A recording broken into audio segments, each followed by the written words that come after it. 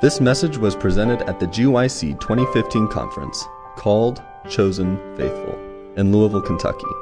For other resources like this, visit us online at www.gycweb.org. Dear Lord, thank you for another year of life.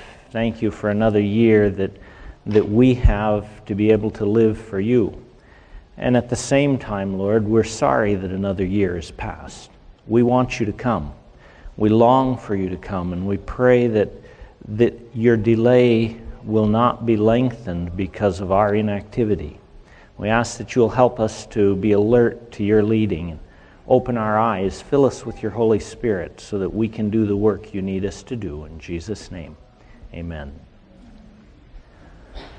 All right, this morning's we're calling Open Your Eyes. We're going to be talking some about, well, why is it that we look around the world and in some places it seems like the latter rain is falling? We see the church growing rapidly, lots and lots of baptisms. You can go to certain countries and hold an evangelistic meeting and have hundreds of baptisms at the end of 2 or 3 weeks. And why is it we see that in some places but not in others? Will there ever be a day when there will be a strong and vibrant Seventh-day Adventist church in the Middle East and North Africa, for instance? We're going to look today at every time that the Bible talks about people's eyes being opened. And I think we'll see as we go through it, there are lots of lessons we could look at, but I think we'll see that often the problem is with us, not with God and what's happening in the world around us. Often our eyes just aren't open to see what really is happening around us. We're going to look at what some of the possibilities are. But to start with, I wanted to share with you a little bit from probably your favorite class in high school. Or maybe not. It was my favorite class in high school. That was geometry. Anybody geometry your favorite class? I don't know. I loved math, and I am a biology major, and I've never used biology, and I do very little with math, and instead I've been pastoring and working in the Middle East and other things. God leads in amazing ways sometimes. But I wanted to share with you an example from geometry, from mathematics. You may remember, you might wish you didn't, but you might remember that a point is defined as having how many dimensions? I cheated and gave you the answer. No dimensions, right? No length, no height, no width. A point is mathematically something without dimensions. If you extend that point forever in both directions, you're supposed to have a line, right? And how many dimensions does a line have? 1, okay? 1 dimension theoretically. No width, just length. If you drag that one-dimensional line up forever, you end up with what we call a plane. And you can imagine that plane as a giant piece of paper with length and width, but no depth. If you have a simple two-dimensional structure that you draw on that two-dimensional piece of paper, it would have 4 edges and 1 foundation, right? It's a little building built on that piece of paper. It would have 4 edges and 1 foundation. I want you to remember that. Now it starts to get a little more complicated for most who are not mathematicians. If you pull that two-dimensional building up into 3 dimensions, okay, we can picture that even though we were up late last night maybe. If you pull it up into 3 dimensions, that you have a cube. That cube would have 4 foundations. And how many edges? Anybody count them? How many edges it would have? It would have 12. If you count the bottom two, it would have 12 edges and 4 foundations. Now, we can't picture the 4th dimension. In our minds, we're 3-dimensional beings. We can't picture it. But mathematically, if you expand this 3-dimensional cube into the 4th dimension, it would have 12 foundations. Do we know anything in the Bible that has 12 foundations? The New Jerusalem, right? Now, I don't know if that means that it's a four-dimensional structure or if John was just having trouble describing it or what, but there are many mathematicians that believe that the New Jerusalem is a four-dimensional, at least, structure. In fact, there are a number of articles and books that have been written through the years by mathematicians who focus on the four-dimensional language in the Bible. And there are a lot of places where they see evidence of a fourth dimension in the Bible. But for today, I want to back up to something easier for us. Fourth dimension is beyond us, and it's too hard to think much about. I want you to imagine with me a two-dimensional world. Okay, like a photograph, but a two-dimensional world. In a two-dimensional world, people couldn't pass around each other. They could only climb over each other, because remember, in two dimensions there's no depth. So they can't come out here to go around. They can only go over each other. If I stuck my finger through their universe, what would they see? They would only see the outline of my finger where I poked it through their universe, and they would wonder where it came from and what it was. All they would see is the outline of it. If they built a room, let's say that they went in and built a room and that then they went inside and locked the door. Okay, this is a two-dimensional room that they're building. They went inside and locked the door. Nobody could get inside that room without unlocking the door or breaking down the wall, right? At least no two-dimensional person could. But if I, as a three-dimensional person, walked over to their little room that they've built, and I stepped inside with them, all they would see is my outline, and they would wonder how I got in there. Can I pass through walls? I mean, what miraculous thing did I do to be able to step inside their locked room? Okay, maybe you're beginning to remember some stories in the Bible after Jesus' resurrection when they wondered how Jesus suddenly appeared in their room. They would be amazed. They would think that I had some sort of powers and could pass through walls. In a two-dimensional world, people couldn't see what was happening on the other side of the world. Their little eyes couldn't see down here. They could only walk around and look, but they couldn't see across the world. None of them could see anything outside their two-dimensional world. I could come over and stand right beside them, but because they're two-dimensional beings, their eyes don't see into the third dimension, and they wouldn't know that I'm standing right next to them. In fact, there could be thousands of two-dimensional universes stacked side by side, and they would never know it. All they can see is within their own two-dimensional universe. It would be very hard for them to understand the text that says, He's coming with clouds, and every eye will see Him. They can't imagine that. How could every eye on our world see Him coming at the same time? But it's really quite easy to accomplish.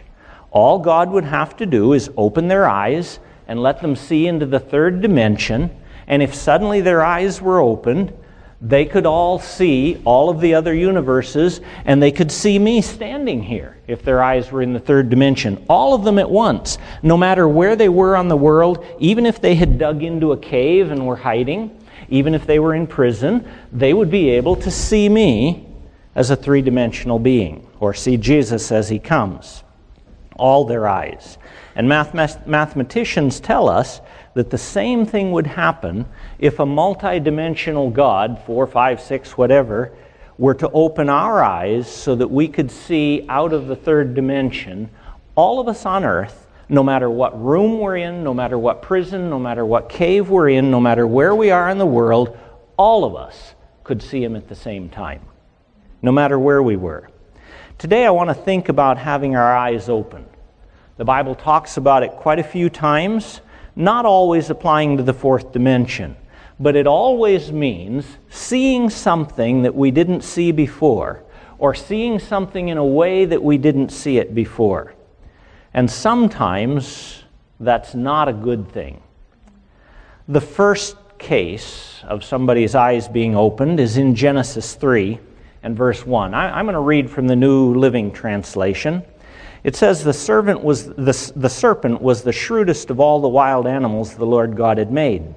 One day he asked the woman, "Did God really say you must not eat the fruit from any of the trees in the garden?"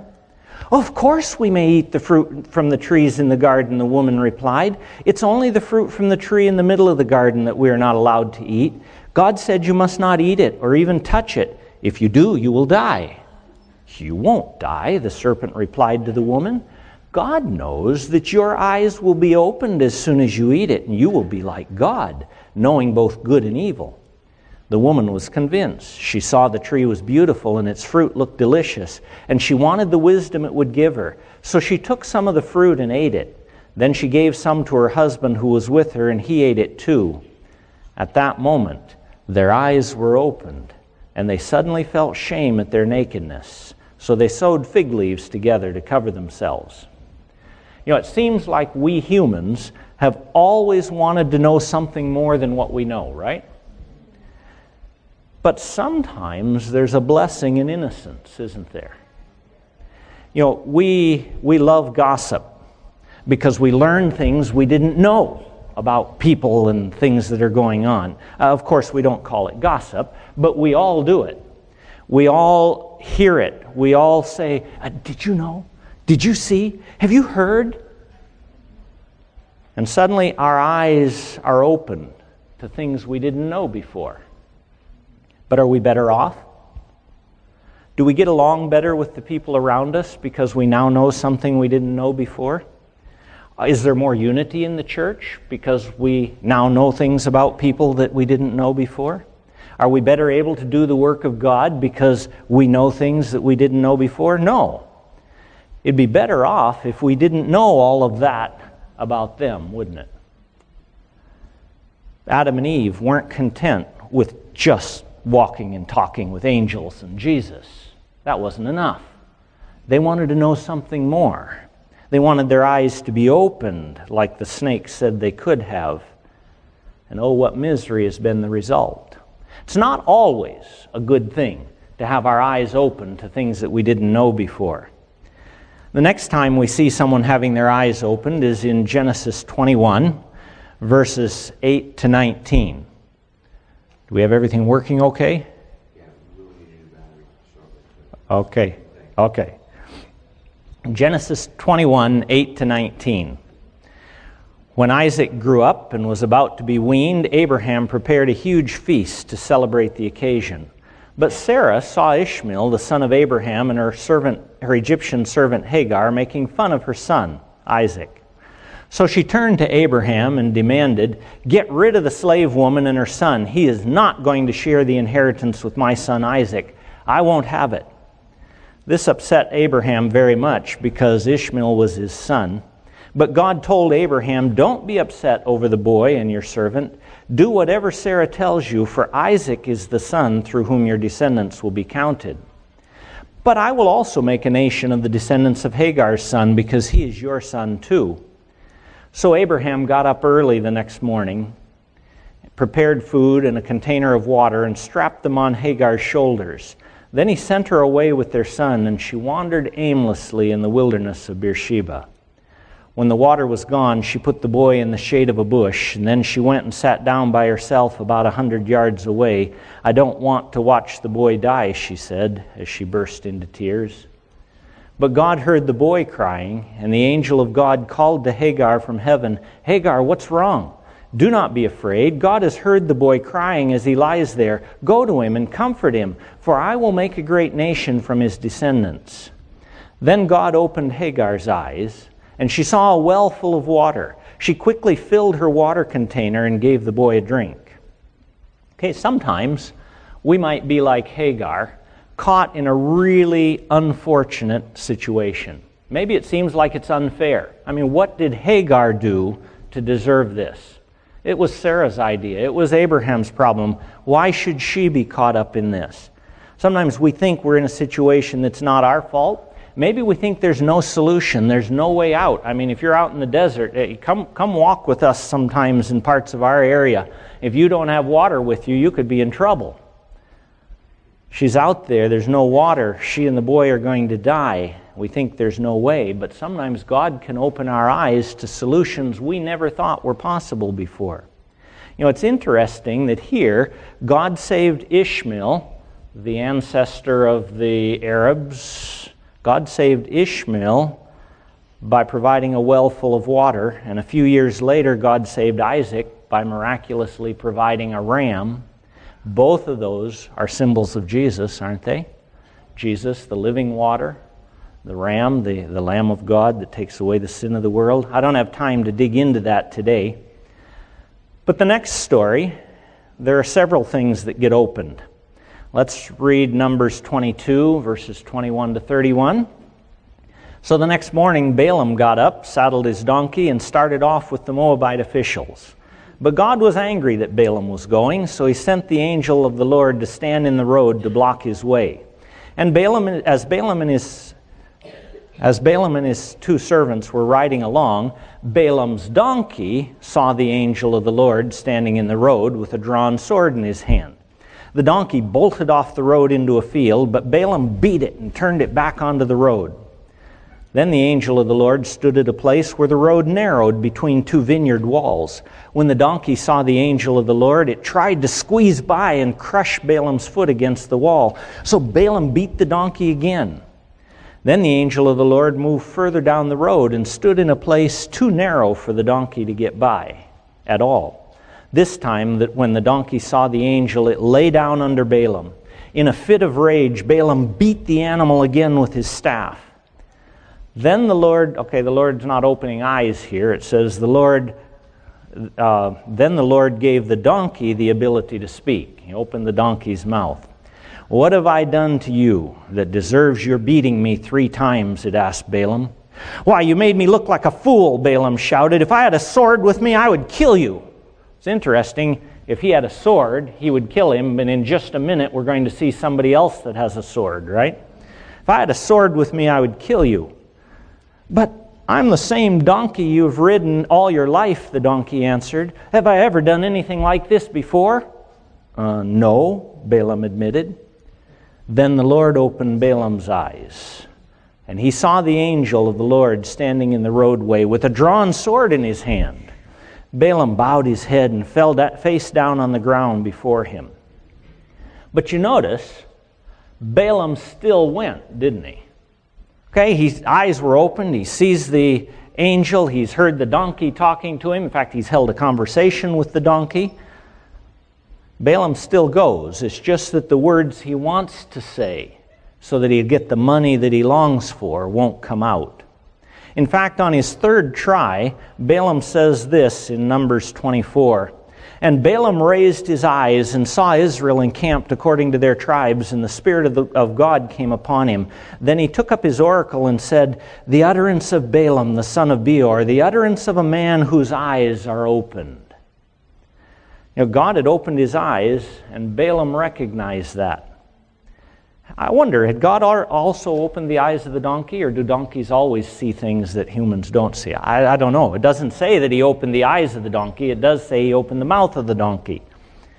Opening eyes can sometimes change a person's immediate actions, but it doesn't seem to change a person's heart. Did you notice that? Opening the eyes of Balaam changed his immediate actions a little bit at least, but it didn't change his heart. Often I've thought, I'd like to have my eyes open so I could see my guardian angel. I would love to see my guardian angel, but would I really? I mean, what if I saw him standing there saying, don't go there. No, don't wear that. No, here, I want you to say this. What if my guardian angel was making motions and talking to me and I could see him and he was telling me to do or not do things that I wanted to do or didn't want to do? Would I listen to him because I could see him any more than I listen when I can't see him? Balaam could see the angel, and it still didn't change what he did. Over in 2 Kings chapter 6, verses 8 to 17, we find the next story of eyes being open. You know all these stories, but sometimes it's good just to read them and think about them again. When the king of Aram was at war with Israel, he would confer with his officers and say, we will mobilize our forces at such and such a place. But immediately, Elisha, the man of God, would warn the king of Israel, don't go near that place, for the Arameans are planning to mobilize their troops there. So the king of Israel would send word to the place indicated by the man of God. Time and again, Elisha warned the king so that he would be on the alert there. The king of Aram became very upset over this. He called his officers together and demanded, "Which of you is the traitor? Who has been informing the king of Israel of my plans?" "It's not us, my lord the king," one of the officers replied. "Elisha the prophet in Israel tells the king of Israel even the words you speak in the privacy of your bedroom." Okay, a king might not like that too much. "Go find out where he is," the king commanded, "so I can send troops to seize him." The report came back, "Elisha's at Dothan." So one night the king of Aram sent a great army with many chariots and horses to surround the city. When the servant of the man of God got up early the next morning and went outside, there were troops, horses, and chariots everywhere. "Oh, sir, what do we do now?" the young man cried to Elisha. "Don't be afraid," Elisha told him, "for there are more on our side than on theirs." Then Elisha prayed, "O Lord, open his eyes and let him see." And the Lord opened the young man's eyes, and when he looked up, he saw that the hillside around Elisha was filled with horses and chariots. You know, sometimes wherever you're called to work, whether it's in the Middle East and North Africa, whether it's in some city in the United States, wherever it happens to be, there could be times when you're terrified. Maybe it's a security or a health issue, and you just don't know how you're going to deal with this.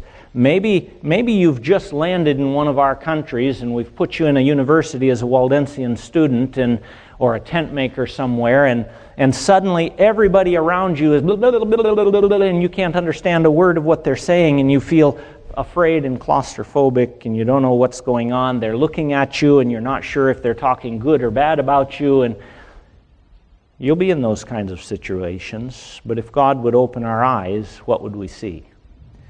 There are more with us than there are with them, right? We could see that in every situation. I want to read a wonderful promise to you. It's from Volume 8 of the Testimonies. "Go forth preaching the gospel to all nations," the Savior says to us. In other words, don't skip anybody. "That they may become children of God. I am with you in this work, teaching, guiding, comforting, strengthening you, giving you success in your work of self-denial and sacrifice. You will meet with the opposition of satanic agencies, but put your trust in me. I will never fail you. Think you not that Christ values those who live wholly for him? Think you not that he visits those who, like the beloved John, are for his sake in hard and trying places? He finds his faithful ones and holds communion with them, encouraging and strengthening them. And angels of God that excel in strength are sent forth by God to minister to his human workers who are speaking the truth to those who know it not." They are there. All around us are those angels and chariots of fire, whether or not our eyes are open so that we can see them. Our next Bible story is from John chapter 4. It's the story of the woman at the well. We aren't going to read the whole thing because of time, but let's pick it up from verse 27, and this time I'm going to read from the New International Version.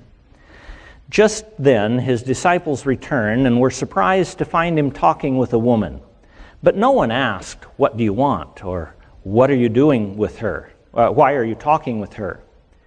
Then leaving her water jar, the woman went back to town and said to the people, 'Come, see a man who told me everything I ever did. Could this be the Messiah?' They came out of the town and made their way toward him. Meanwhile, his disciples urged him, 'Rabbi, eat something.' But he said to them, 'I have food to eat that you know nothing about.'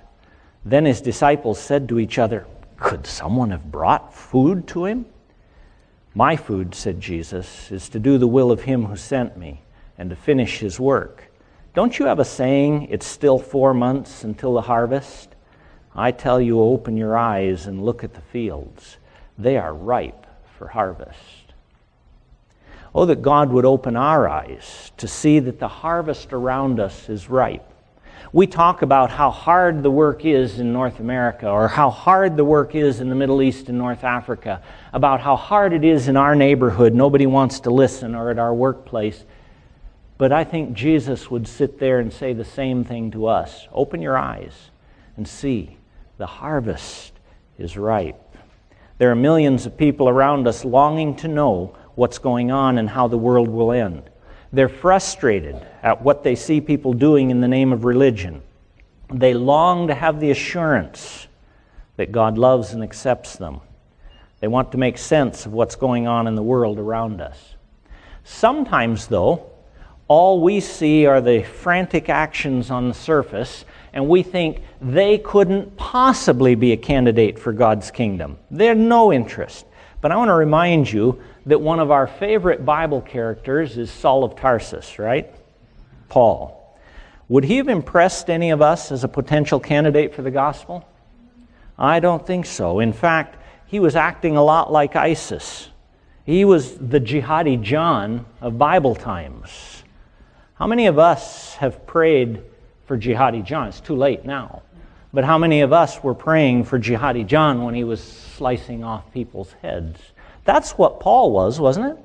He was going around imprisoning and beating and killing everybody that he could find that was a follower of Jesus. Now, jihadi John and ISIS were not just killing followers of Jesus. They've killed far more Muslims than they have Christians. There's some emails going around talking about how ISIS is targeting Christians. And there have been Christians that were killed. But ISIS is targeting anybody that disagrees with them, not just Christians. And they've killed far more Muslims than Christians. While Paul was doing that, there was a battle raging in his heart that none of us would have seen on the surface. Have you ever wondered why God allows His faithful ones to be persecuted by somebody like Saul? If we are really surrounded by angels, then why do bad things happen to us? Why does God allow those things to happen if we really have those chariots of fire and angels all around us? In Patriarchs and Prophets, page 129, Ellen White says something that helps me understand this a little. She says, God permits trials to assail His people that, by their constancy and obedience, they themselves may be spiritually enriched, and that their example may be a source of strength to others. Two reasons why she says God allows trials and suffering to come to us, so that we can be enriched and so that we can be a source of strength to others. People need to see how we react when things are going wrong. It's through watching us deal with trouble that their lives are often changed. If everything's going good for us, they would be glad to be a Christian to get the benefits, right? What they need to see sometimes is how do we react when things are going wrong. Muslims, Buddhists, Hindus, they have no problem with knowing how to deal with life when everything is going right. Their problem is, what do they do when things are going wrong? They don't have a Savior to turn to. Does it make any difference when we have a Savior? Do we react differently to persecution, to death, to suffering, to poverty when we know Jesus than when we don't? That's what will change people's lives. The woman at the well wasn't one that we would have chosen to be the first missionary to that Samaritan village, is it? We wouldn't have chosen her, but Jesus saw something, and she was the one who opened the hearts of an entire village. How many of you wish that God would open your eyes so that you could see what's going on around us? Anybody wished that ever? I think most of us have at some time or another. How do we get that kind of vision? How do we get our eyes opened? I want to share with you a story that illustrates the only way I know of to have our eyes opened. Lilias Trotter was a missionary to Algeria many, many years ago. She gave up a career as an artist. Some fascinating books have been written about her. She went and served her entire life in Algeria. She's buried there. She died and is buried there. One day in Algeria, something happened that made a powerful impression on Lilias Trotter. Just outside her house, for months, there had been two bakers. They didn't have a big fancy bakery. They had a little oven there on the sidewalk, and they baked fresh bread, and people would come and get it. But they kneaded their dough every morning with an interesting contraption. It was sort of like a teeter-totter. It was something that they both sat on each end, and they went back and forth, and somehow it was a mechanism that kneaded their dough so that they could start doing their baking for the day.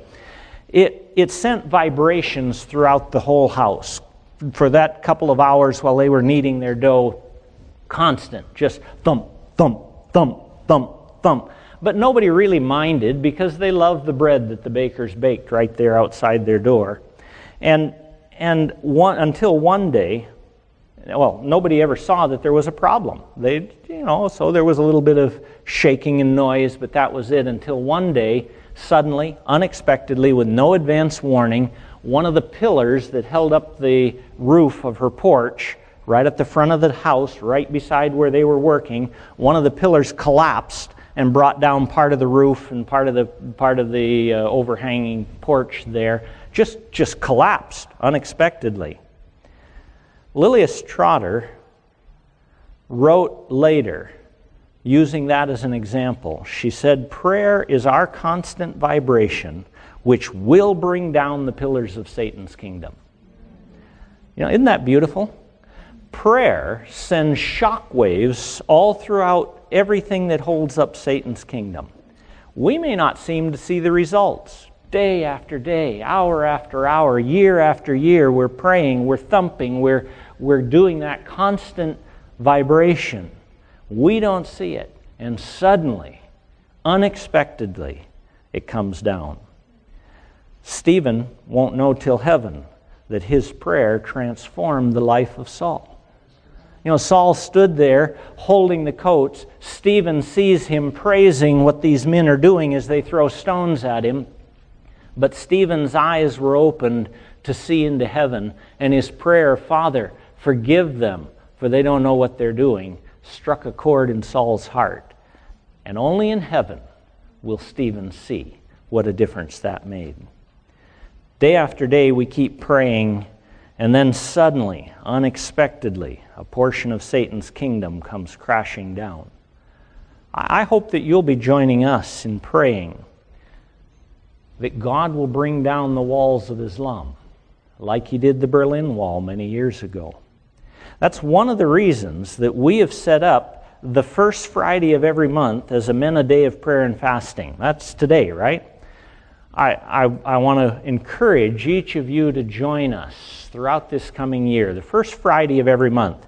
What happens on Friday in the Muslim world? Everybody goes to prayers, right? We thought we would do this on Friday so that we could be joining them at a time when maybe they've left their business even just for a few minutes, and even though they may just be going through a routine, they're focusing some attention on God, and we want to pray that God will speak to their hearts somehow. We also did it because back in the early church days, the Catholic Church was trying to get the day of worship changed from Sabbath to Sunday. Do you remember one of the things they did in order to accomplish that? They made Sunday a feast day and Sabbath a fast day. And the children, as they grew up, grew to love Sunday and have bad thoughts about Sabbath. And so we said, let's do the first Friday of every month. Now, I also want to remind you that fasting doesn't necessarily mean doing it the Muslim way with going from sunup to sundown with no water, not even swallowing your own saliva, no food. Okay, we're not saying that. In fact, we're not saying that you need to go without food all day. In fact, we're really just saying we want a day of prayer. Some will choose to fast, some won't. It could be that you'd skip one meal. Maybe you'd eat just bread and fruit that day, or skip desserts, or maybe you'd fast from TV or fast from your phone. Horrors. Can you imagine a day without your phone? Whatever it is, the purpose of the fast isn't to pressure God, is it? We're not trying to show Him how we're humiliating ourselves so much and we're going through so much pain. If we were, we might as well do like Luther did and take a chain and start beating ourselves. No, we're not trying to pressure God. All we're trying to do is to impress ourselves with how much we value this time. It's to have a clear mind. It's so that whenever we feel those hunger pains or reach for the TV remote and we say, oh, wait a minute, today I'm not doing that, it reminds us, yeah, now I'm praying instead, and we can spend a few minutes praying. I want to challenge you to join us in vibrating the kingdom of Satan with our prayers. But there's another purpose. Prayer is what opens our eyes to the possibilities around us that we didn't see before. As we begin to pray over and over and over for a person, or for a block, or for a city, or for a country, God can break down the walls and barriers, or He can open our eyes to see that they're already broken down and we just didn't know it. I want to share with you one more illustration that Lilias Trotter drew from her years of traveling up into the mountains of Algeria. Now, maybe you didn't know that we have snow in the Middle East. We do. We have snow. In fact, I think it was 2 years ago, we had 21 feet of snow in the mountains in Lebanon. We have ski areas in Lebanon. They go skiing. Have you been skiing, Chen Min? No, I'm too old for that. But some of the others. Brian, have you been? Once. Okay, at least you're not as old as I am. So, but I know we keep taking groups up into the mountains to see the snow. And we have some snow in Jordan. We have quite a lot of snow in Turkey. In Algeria, there's quite a bit of snow up in the mountains. And so Lilias Trotter, in her many trips up to the mountains, noticed something that was a powerful illustration to her. She talks about something that most of you are familiar with, a vast expanse of snow, unbroken, no footsteps, nothing. It's just smooth white snow. And she says that to all appearances, nothing is happening there. It's just frozen and cold. But deep down under the snow, a silent miracle is beginning to take place. All through the summer, all through the nice weather, an unnoticed little green plant was storing up the sun's rays and energy and storing it in its roots. Silently, quietly it worked, no fanfare, nobody noticed it, and then the snow came. And all through the cold winter, it seemed to just be sitting there. Nothing happening. The snow is just covering everything. But unnoticed, under the snow, that little plant begins to send up a stem, a little shoot. And as the stem comes, it melts a cavity in the snow above it. Maybe you didn't know that, but it begins to melt a cavity in the snow. And finally, just below the surface of the snow, buds begin to form on it. And only when it bursts through the snow in all its full maturity do we see it. To Lilias, that was just like God's work among the Muslims around her. She said, and I would say it applies to everybody around us that we're working with, our prayers and our work are planting seeds and storing up vital force that will one day suddenly burst forth unexpectedly and in full bloom. We think we've got to build the work.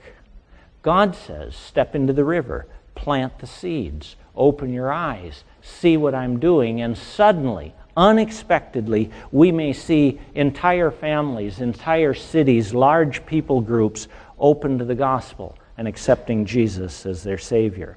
When it does, who gets the glory?